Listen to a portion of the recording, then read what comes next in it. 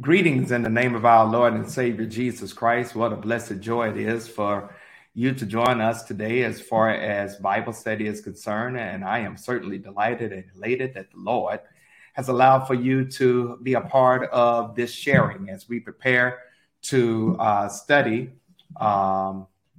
Galatians chapter 2, verse 11 through 21. Galatians chapter 2, verse 11 through 21. And before we get started, I'm going to ask if we could, let's bow our heads for a word of prayer as we sense and seek what it is that the Lord would have to do as far as our time together. God, we come to you right now and we thank you for this wonderful opportunity to study your word, to learn more of thee, to really become more of what Jesus would have for us to be. Right now, God, we gather our hearts and minds as far as this time of study together as we go through this portion of Galatians. Open our hearts to receive, our minds to understand, and our spirits to apply the things we gather and glean from this time together. And Lord, you, the master rabbi, show up, teach us your precepts, and let your word be a lamp to our feet and a light into our pathways. So God, show yourself mighty and strong, and we will govern ourselves accordingly. In Jesus' name we pray. Amen. I see many of you all that are coming online. Sister Deborah Brown, great to see you, as well as others who are joining us. Galatians chapter 2. Galatians chapter 2, starting at verse 11. And this is a wonderful, wonderful sharing that we see as far as how to handle different things when it comes to the church. And this is a very interesting conversation as well as conflict resolution between Paul and Peter. And so as we prepare to study this particular passage of scripture, let's go through it, read it. And I'm going to have you to highlight some things as far as the scripture is concerned that hopefully and prayerfully will be of interest as we navigate this particular reading. Galatians chapter 2, starting at verse 11. I see Sister Moore joining us and Sister Malia Carter. Thank God for your presence. I see you in the chat. Sister Lockwood, God bless you. Welcome. Sister Gwen Singleton, God bless you as well. Thank you for responding as far as our chat and others who are joining us. Let's get ready to unpack this. Sister Doris, how you doing? Welcome. Welcome. I see you in the chat. Thank you all for your comments. Let's unpack this with some wonderful insight. And, of course, whatever questions you have, we want you to put them in the chat. Sister Love, God bless you. We see you as well. Galatians chapter 2, starting in verse 11. Now, when Peter had come to Antioch, circle the word Antioch, I withstood him to his face because he was to be blamed. I want you to highlight, I withstood him to his face because he was to be blamed. For before, verse 12, for before certain men came from James, I want you to underline before certain men came from James, he would eat with the Gentiles. But when they came, he withdrew and separated himself, fearing those who were of the circumcision and the rest of the Jews, and also played the hypocrite with him, so that even Barnabas was carried away with their hypocrisy. I want you to underline all of that. Underline all of that. Verse 14.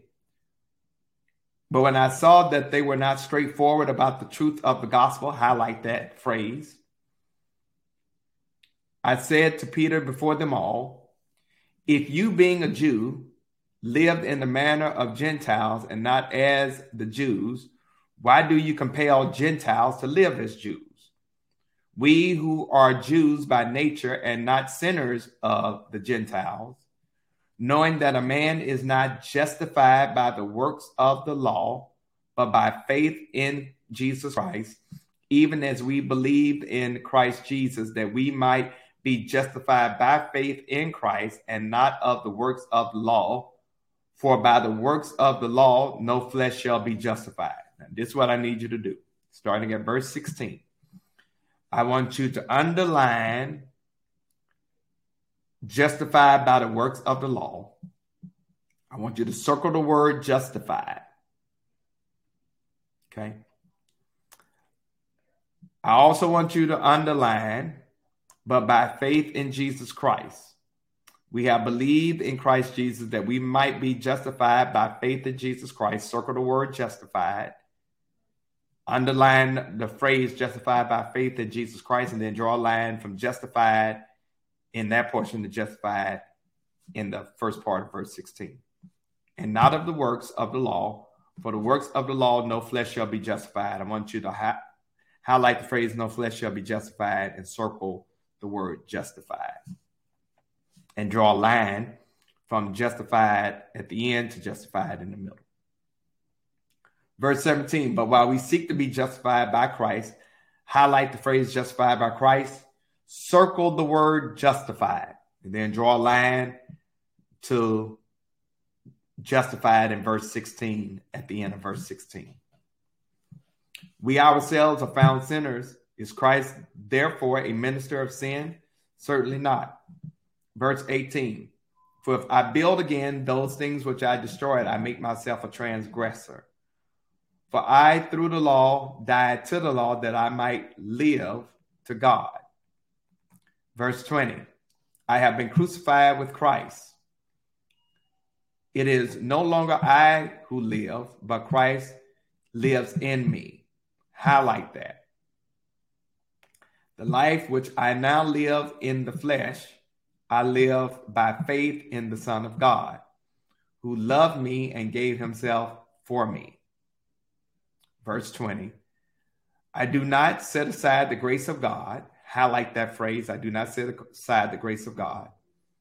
For if righteousness comes through the law, then Christ died in vain. Underline that phrase. For if righteousness comes through the law, then Christ died in vain.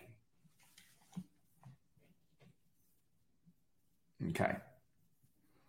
Now, to most of us, while this reading is very interesting, it would be kind of hard for us to unpack and understand if we don't understand the story of what's going on behind this. And so let me, if I could, talk about this incident at Antioch. Now, in verse 11, we see now Peter had come to Antioch.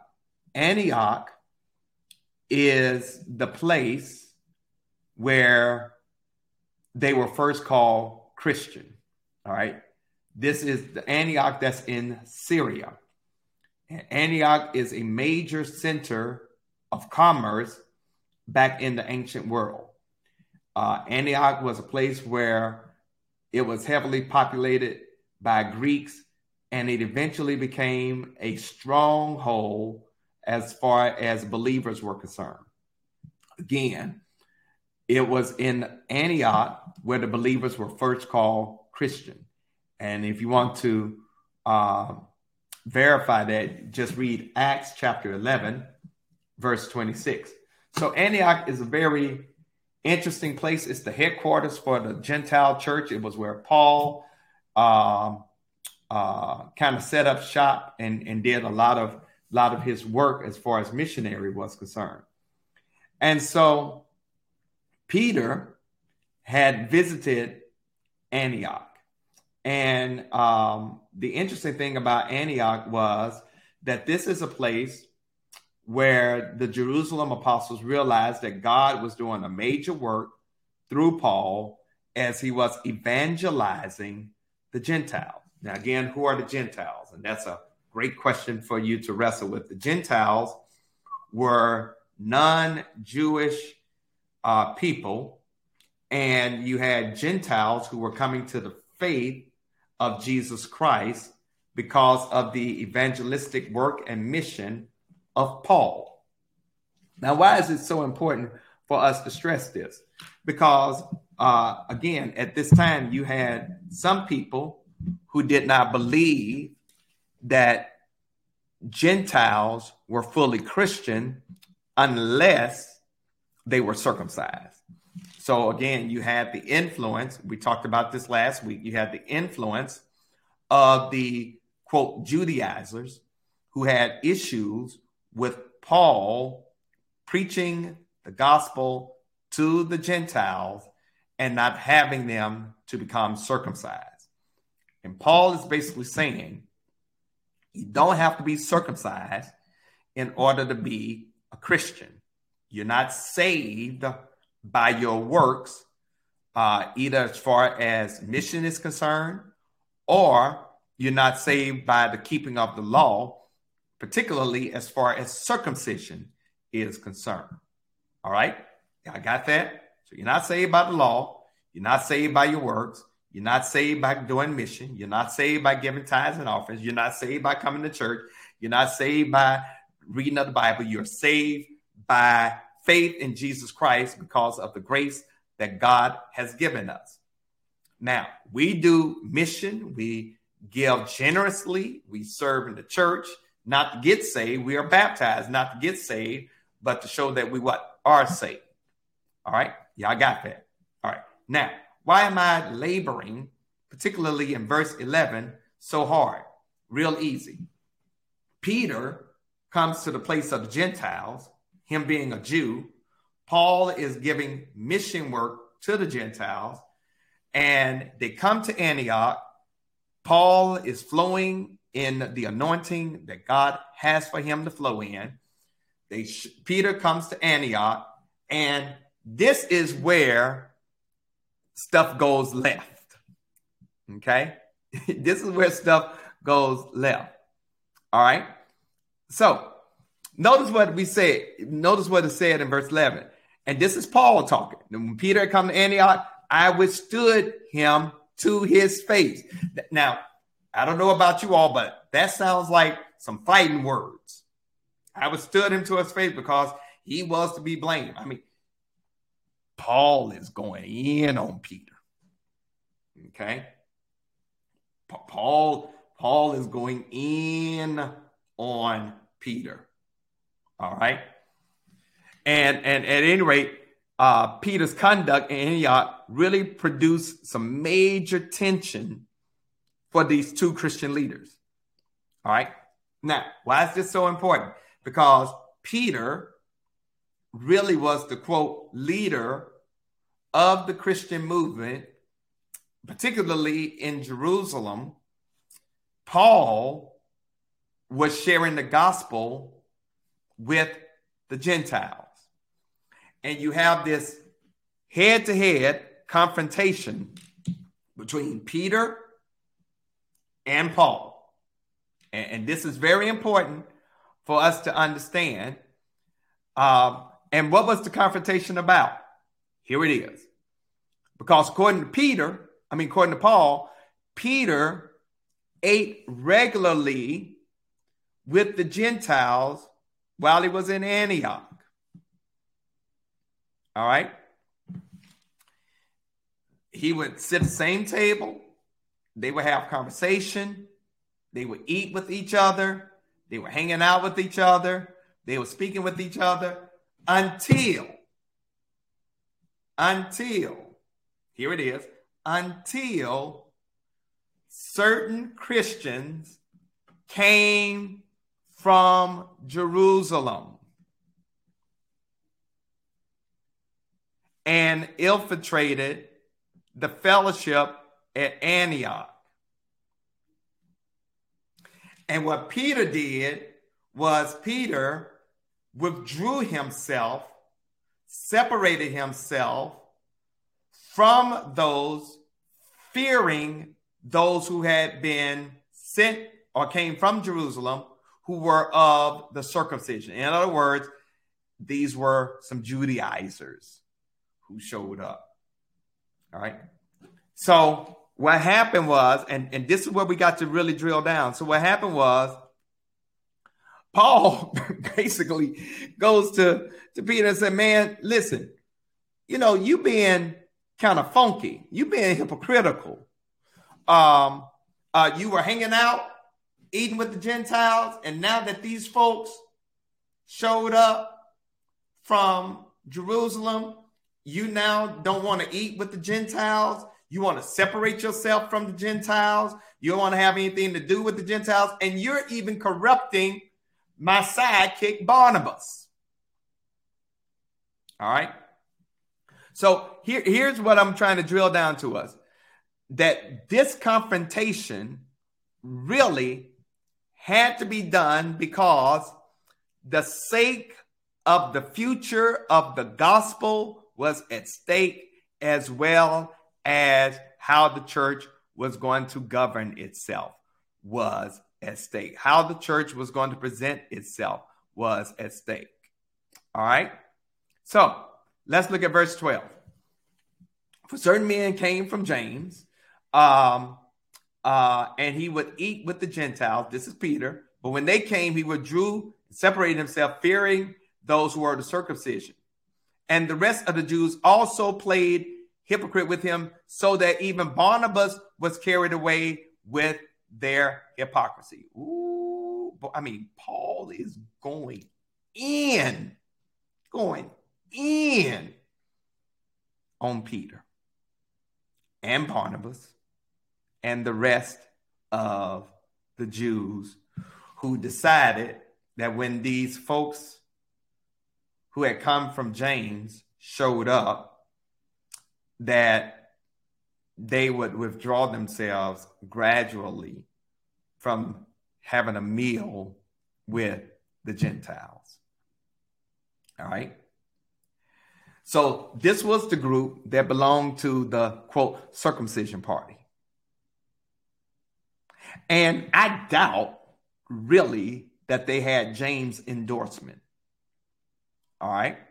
I doubt very seriously in my studies that these men had the endorsement of James. Now, this James that we're talking about is not the brother of John, but he's the brother of Jesus, the half brother of Jesus.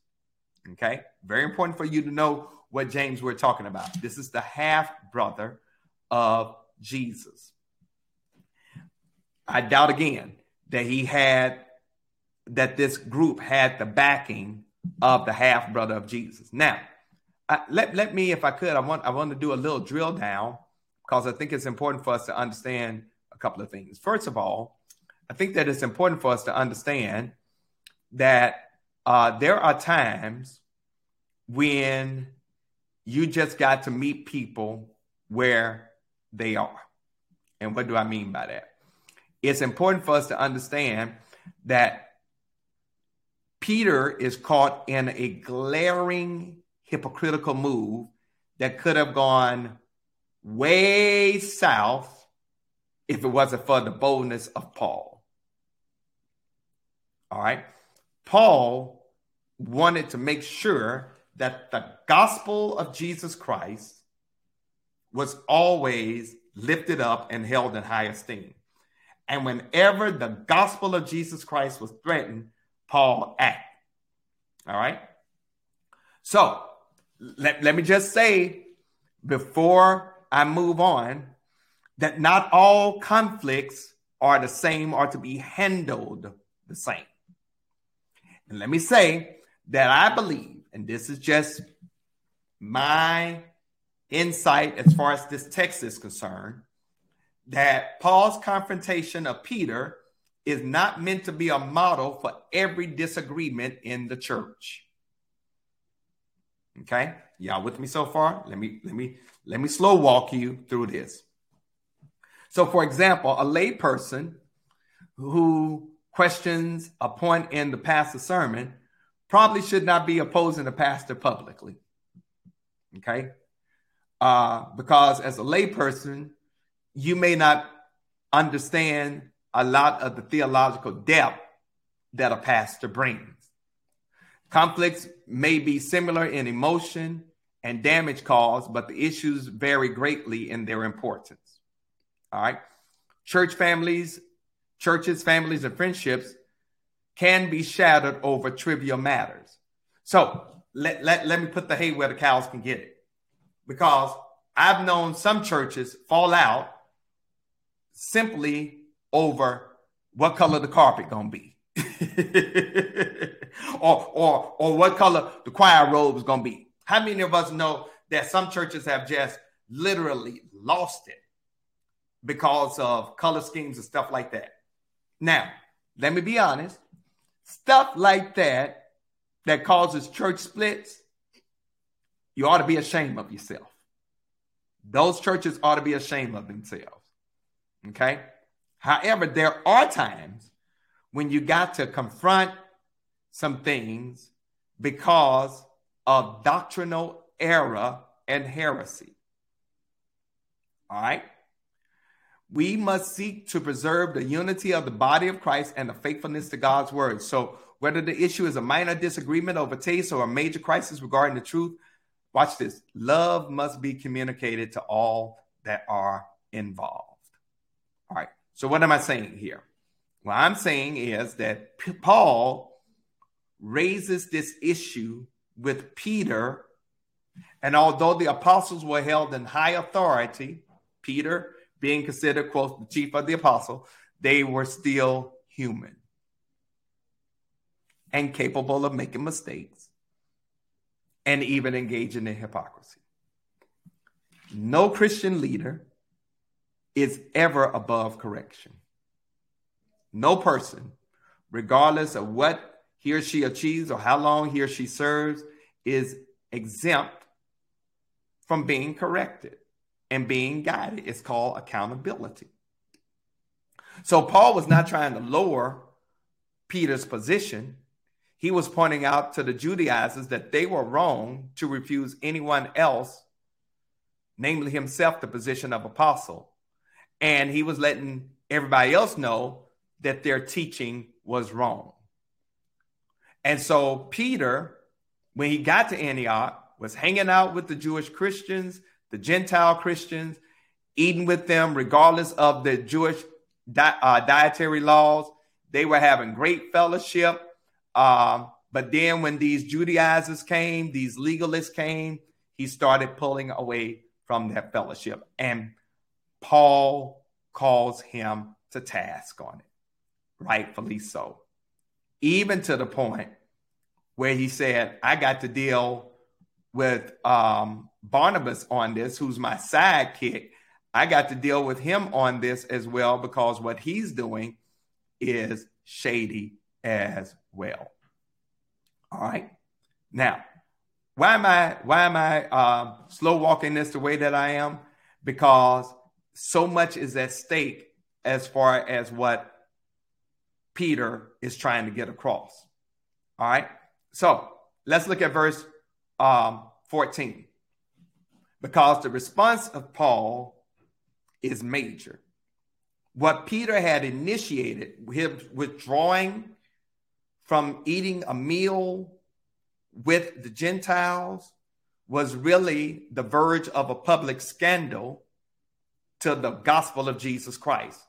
And because it was done in public, Peter rebuked him in public.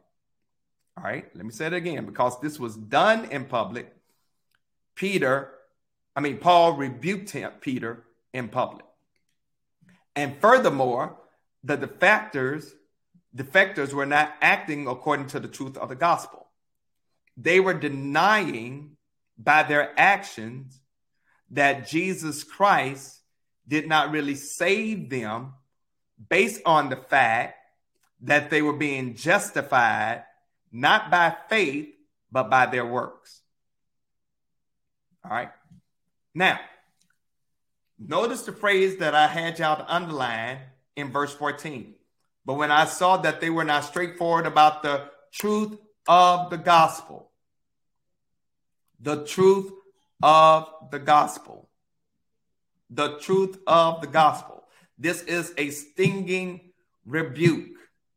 Now, we don't know what Peter said in response to this rebuke, but we know that he was acting contrary to his own convictions, because he was betraying the freedom that Jesus Christ had given him and was casting a slur on fellow believers. In other words, he was setting up, watch this hierarchical position when it came to the Gentiles and the Jews. He was saying basically that the Jewish Christians are better than the Gentile Christians.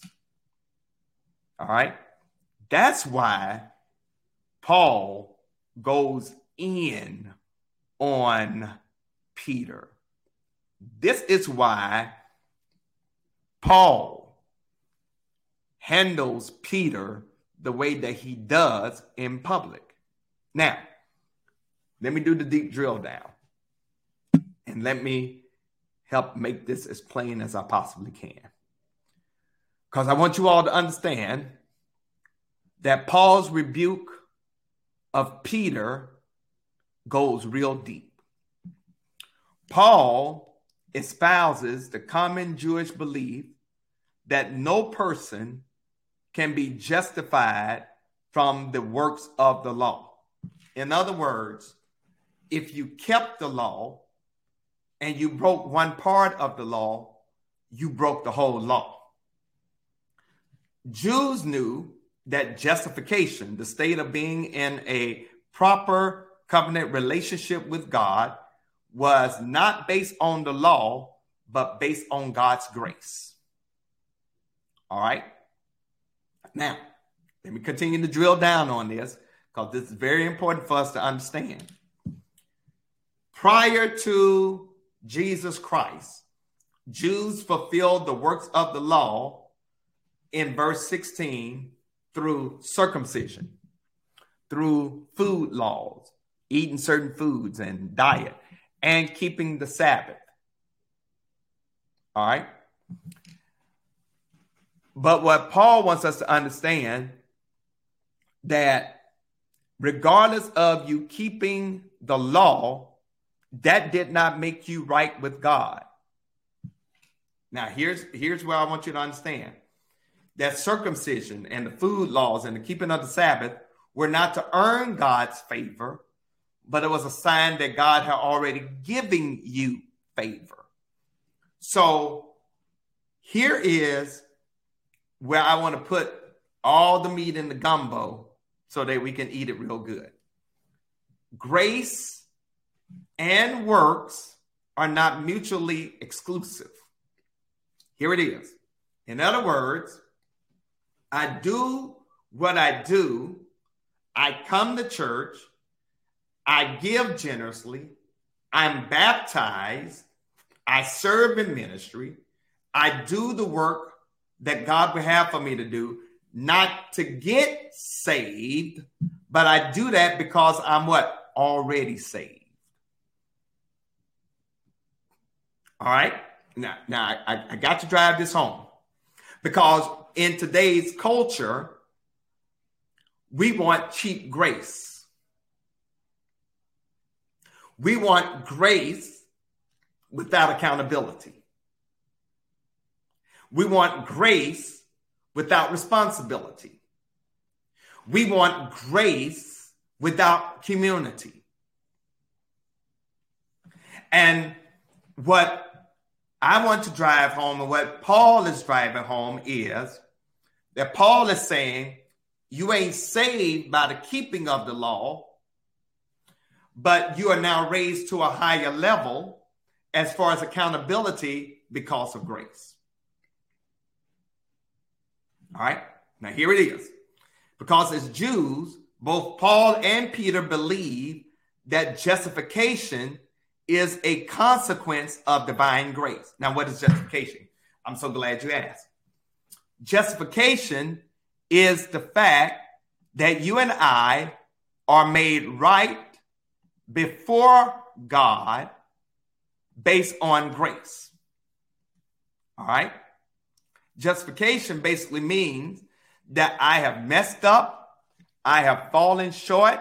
I don't deserve what God has given me, but he looked beyond my faults and he saw my needs and he made me right with him regardless, based on, watch this, my faith in Jesus Christ. That is what is meant by justification. Now I'm getting ready to get to some real good juicy stuff. That is what is meant by justification.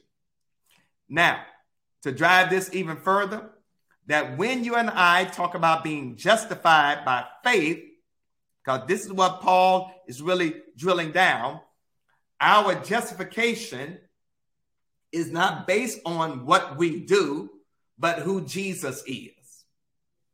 All right, let me say it again. Our justification is not based on what we do, but it's based on who Jesus Christ is. So you and I ain't justified, and I know that may not be good English, but it's great theology. You and I ain't justified by coming to church, by serving in the church, by giving tithes and offerings, by baptism, or anything else. We are justified by our faith in Jesus Christ. And basically what justification means is we are, watch this, declared right, even though we got all this sin behind us. All right, let me say it again. We are declared right, even though we got all this sin behind us. Okay, so since I express my faith in Jesus Christ, God says, boom, you're no longer condemned. I don't know about anybody else, but that's a good place to shout and give God praise. That because of my faith in Jesus Christ as my Lord and my Savior, I am no longer condemned. God declares me righteous. Okay? We are not justified by the observation of the law, but we are justified by faith in Jesus Christ. Now, let me drop the bombshell here, because that, my brothers and sisters, is the scandal of the gospel. That is what makes this gospel blow our minds, because you can't work for salvation. You can't pay for salvation. You can't shout for salvation. You can't dance for salvation. You can't come to church enough for salvation. You can't have enough water dropped on you or baptized for salvation. It is based on faith in Jesus Christ alone, very simply by the grace of God. All right? Can't earn it, can't work for it. It is by grace. Now, can I take you all just a little bit deeper with this word justified or justification? Because when you really understand this, it'll make you put some clapping hands in the chat. It ought to make you run around your living room or wherever you're watching this Bible study right now. Because there are a couple of ways of looking at this word justified. One way basically means that when you and I are justified, that our past sins have been wiped out, so we are made righteous in and of ourselves. And it gives us the capacity to come before a holy God. In other words, we are acquitted of our past sins, and we are made morally upright before God. All right? That's one way of looking at it. The other way of looking at it is to take the word justified as a legal term. And it literally means that we are declared righteous and no longer condemned. All right? In other words, and this is, God, I feel like I'm about to, Lord, I feel like I want to throw something at this screen right now. It really means and if you get this, it'll make you shout. It really means that the person who is justified can claim that his or her condition before God is if they have never sinned before. That their sins from what has happened in the past is wiped away.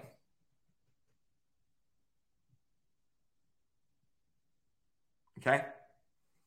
In other words, when you and I have been justified, it means that when God looks at us, that God no longer looks at us through our sins, but through the blood of Jesus Christ, and declares us good, even though we got all this bad behind us. All right. So here's the shout. So when we look at this concept of justification in the Bible, watch this. It doesn't start with you or me, but it starts with God. It starts with God and it ends with God. So when we talk about being justified, it starts with God moving in grace towards us, that God justifies us despite our guilt past. God pardons us, and then God makes us his daughters and sons and declares us to be righteous. That's all Paul was trying to say. All Paul was trying to say was, you ain't made right because you're circumcised, and you're not made right because you eat the right diet, and you're not made right because you keep the Sabbath. You're made right because of the grace of God that has been inserted in your life.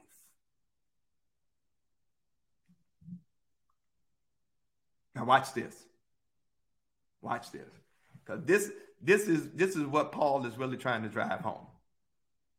That since you and I are made right, are justified based upon our faith in Jesus Christ, that, and here it is, that our faith in Jesus is the equalizer.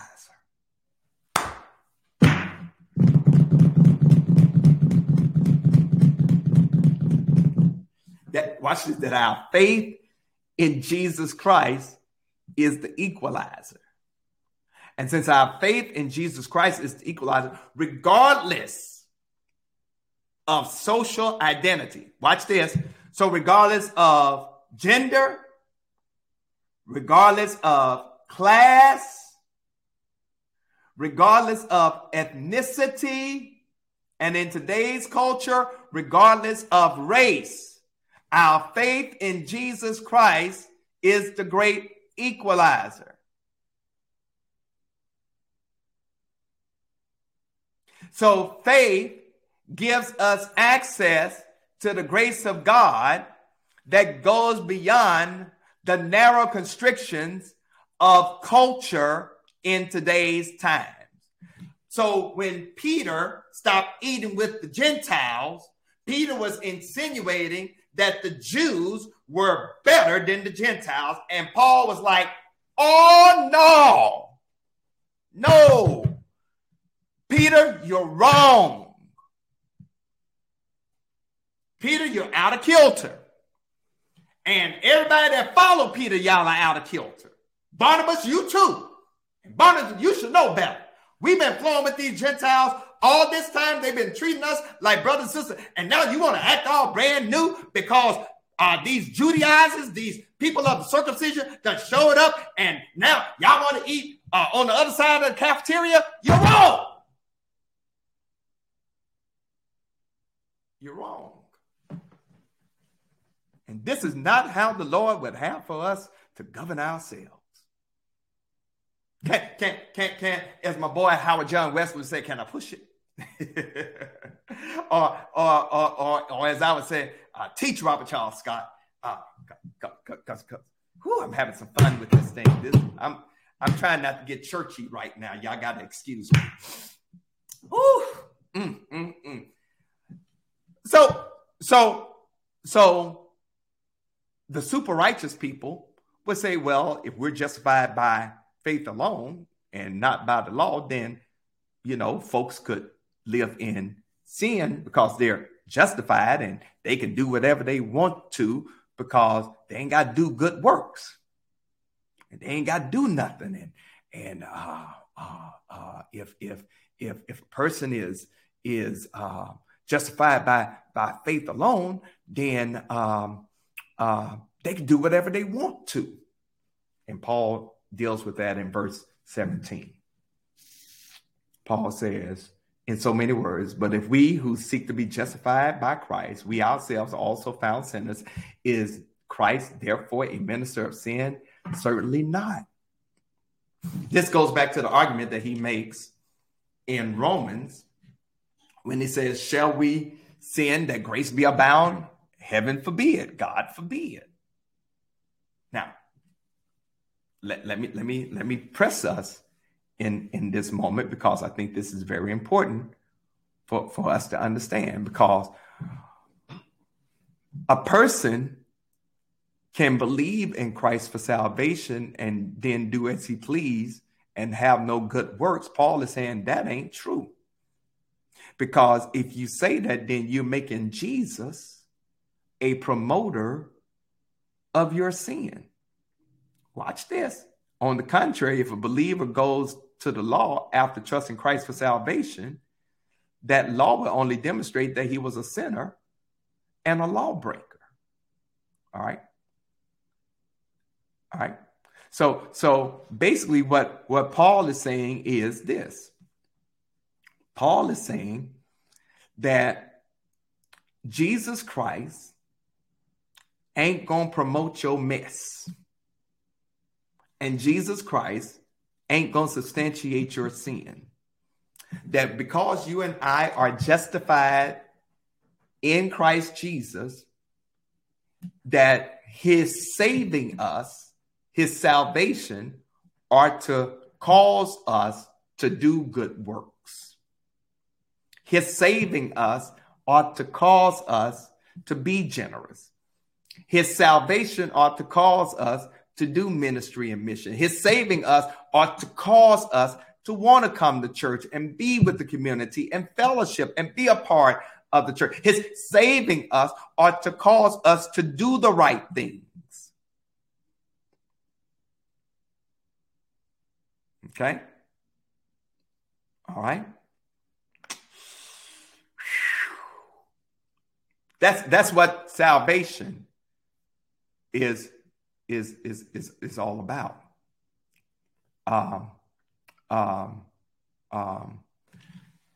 We got to be careful not to get caught up in the trap of legalism, but we also got to be careful not to get caught up in the permissiveness of promiscuity. And when I say promiscuity, I'm not just talking about sexual, but I'm talking about doing whatever you feel like you want to do.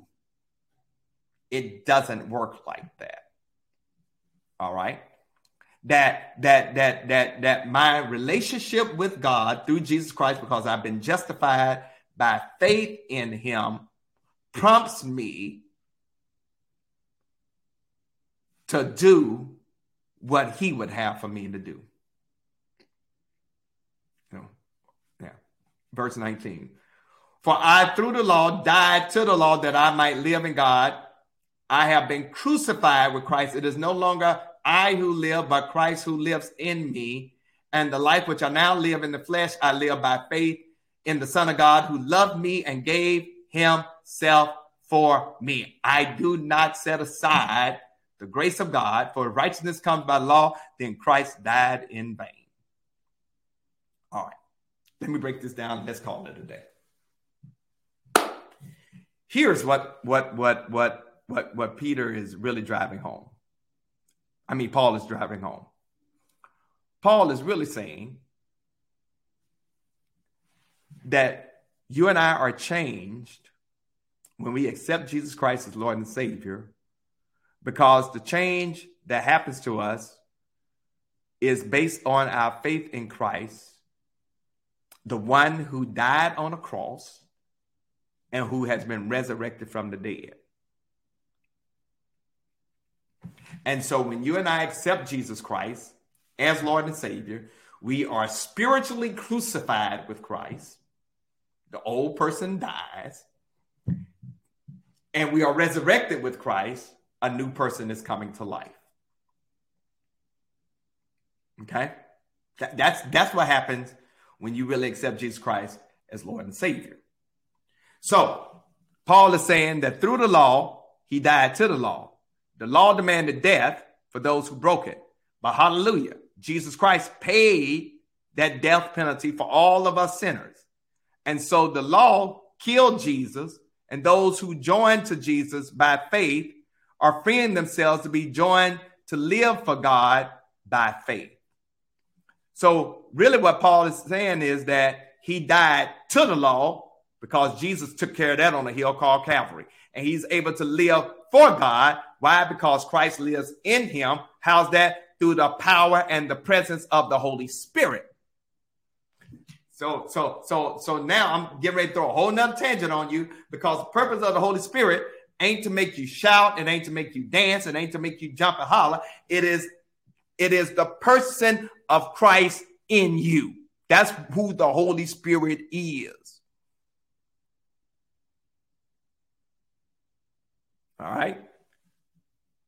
That's who the Holy Spirit is. That's who the Holy Spirit is. Death with Christ ended Paul's idolatry of himself.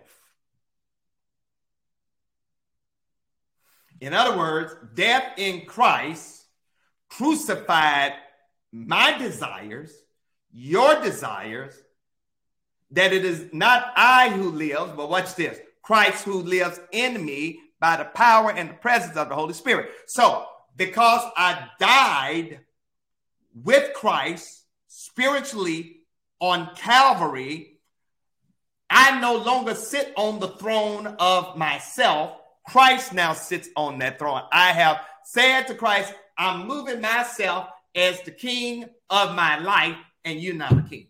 Have a seat. Have a seat. But watch this. Because let me drill this down. Let me call it a day. But Christ does not operate automatically in a believer's life. It is the matter of living the new life by faith in Jesus Christ. So what are you saying, Pastor? What I'm saying is that once you accept Jesus Christ as your Lord and Savior, you got to start living for him. And that is your own intentionality. And you got to do that by faith in the Son of God. So it is then faith and not works or legal obedience that releases the divine power of Jesus in my life. In other words, if Jesus loved me enough to give himself for me, then Jesus loves me enough to live out his life in me. Okay? All right. So, let me drive this home. Because in verse 21, Paul says, I don't set aside the grace of God. Because if righteousness comes through the law, then Jesus died in vain. The essence of grace is for God to give people what they have not worked on, or what they have not worked for. That's what grace is, giving us what we have not worked on. So to insist on justification or sanctification by works, to insist on the fact that I got to be justified by what I do, or I got to be sanctified by what I do, is to nullify the grace of God in my life. Here's what I'm driving home. That my justification or my sanctification, justification, I'm made right, I'm no longer condemned. Sanctification is my growth, my obedience, my sacrifice. My growth and my obedience, my becoming who God would have for me to be in Christ Jesus. That is the discipleship template. I'm not justified by works. I'm not sanctified by works. Here it is. But because I'm justified and because I am sanctified, I do works. I'm trying to make this as plain as possible. Because I am justified and because I'm sanctified, I do what I do. But I don't do that. Trying to get justification. And I don't do that trying to get sanctification. But I do that because I am justified and I am sanctified and because God has given me grace, it moves me towards that. Let me wrap this thing up. Paul is saying that if I engage in legal obedience to the law, Christ died for nothing. If righteousness comes by keeping the law, then there was no need for Jesus to die on Calvary. Here it is. You and I are saved by the grace of God. And because we are saved by the grace of God, that Christ in us by the power and person of the Holy Spirit then causes us to live for God in the best manner that we can. So this is all I'm saying, and I'm done. This is all I'm saying, and I'm done. Here it is. We need to tell folks, we got folks who say, well, I'll come to Jesus when I get my act together. You can't get your act together without Jesus. I'll have a relationship with God once I stop drinking or I stop smoking or I stop. You can't do that without God. It is based upon faith. And the sign here, oh God, thank you for this revelation. And the sign of faith and grace working in your life in a major way is by you doing the work. You don't do the work to get saved. You do the work because you are saved. You don't do the work. You don't give tithes and offerings to get saved. You do that because it's a sign of salvation. You don't get baptized to get saved. You do that because you are saved. You don't become part of a church community to get saved. You do that. Why? Because you are saved. You don't serve in ministry or do mission to get saved. You do that because you are saved. Okay? That's why you do that. That's why you do that. I see my sister, Sister Carter asked, so are we able to baptize more than once? So here's the question. To answer that question, Sister Carter, I tell people that some of us, we're baptized when we're young because, our parents or grandparents or somebody told us we need to get baptized because we're of age and we don't really understand what baptism really means. And we do it out of obligation to our parents or somebody, but not really fully understanding it. And I tell people you don't have to get baptized again. But if you do to strengthen your faith walk, I'll do it. But now, when you're older and you understand and you get baptized again, you ain't got to do it no more. But baptism baptism doesn't save you. It's like me wearing my wedding ring. I'm married whether I have on my wedding ring or not. I'm married to Pierre whether I have a wedding ring or not. But this ring is a sign to the world that I'm married to Pierre. So, but I help people to understand for their faith walk, for their relationship with God, because it clicks for them. I baptize them again, but they don't have to to do that. So hopefully, Sister Carla, that will answer your question. Are there any other questions? Any other questions? If so, you can put them in the chat before we close out. Any other questions? All right. If not, thank you for joining us. Yeah.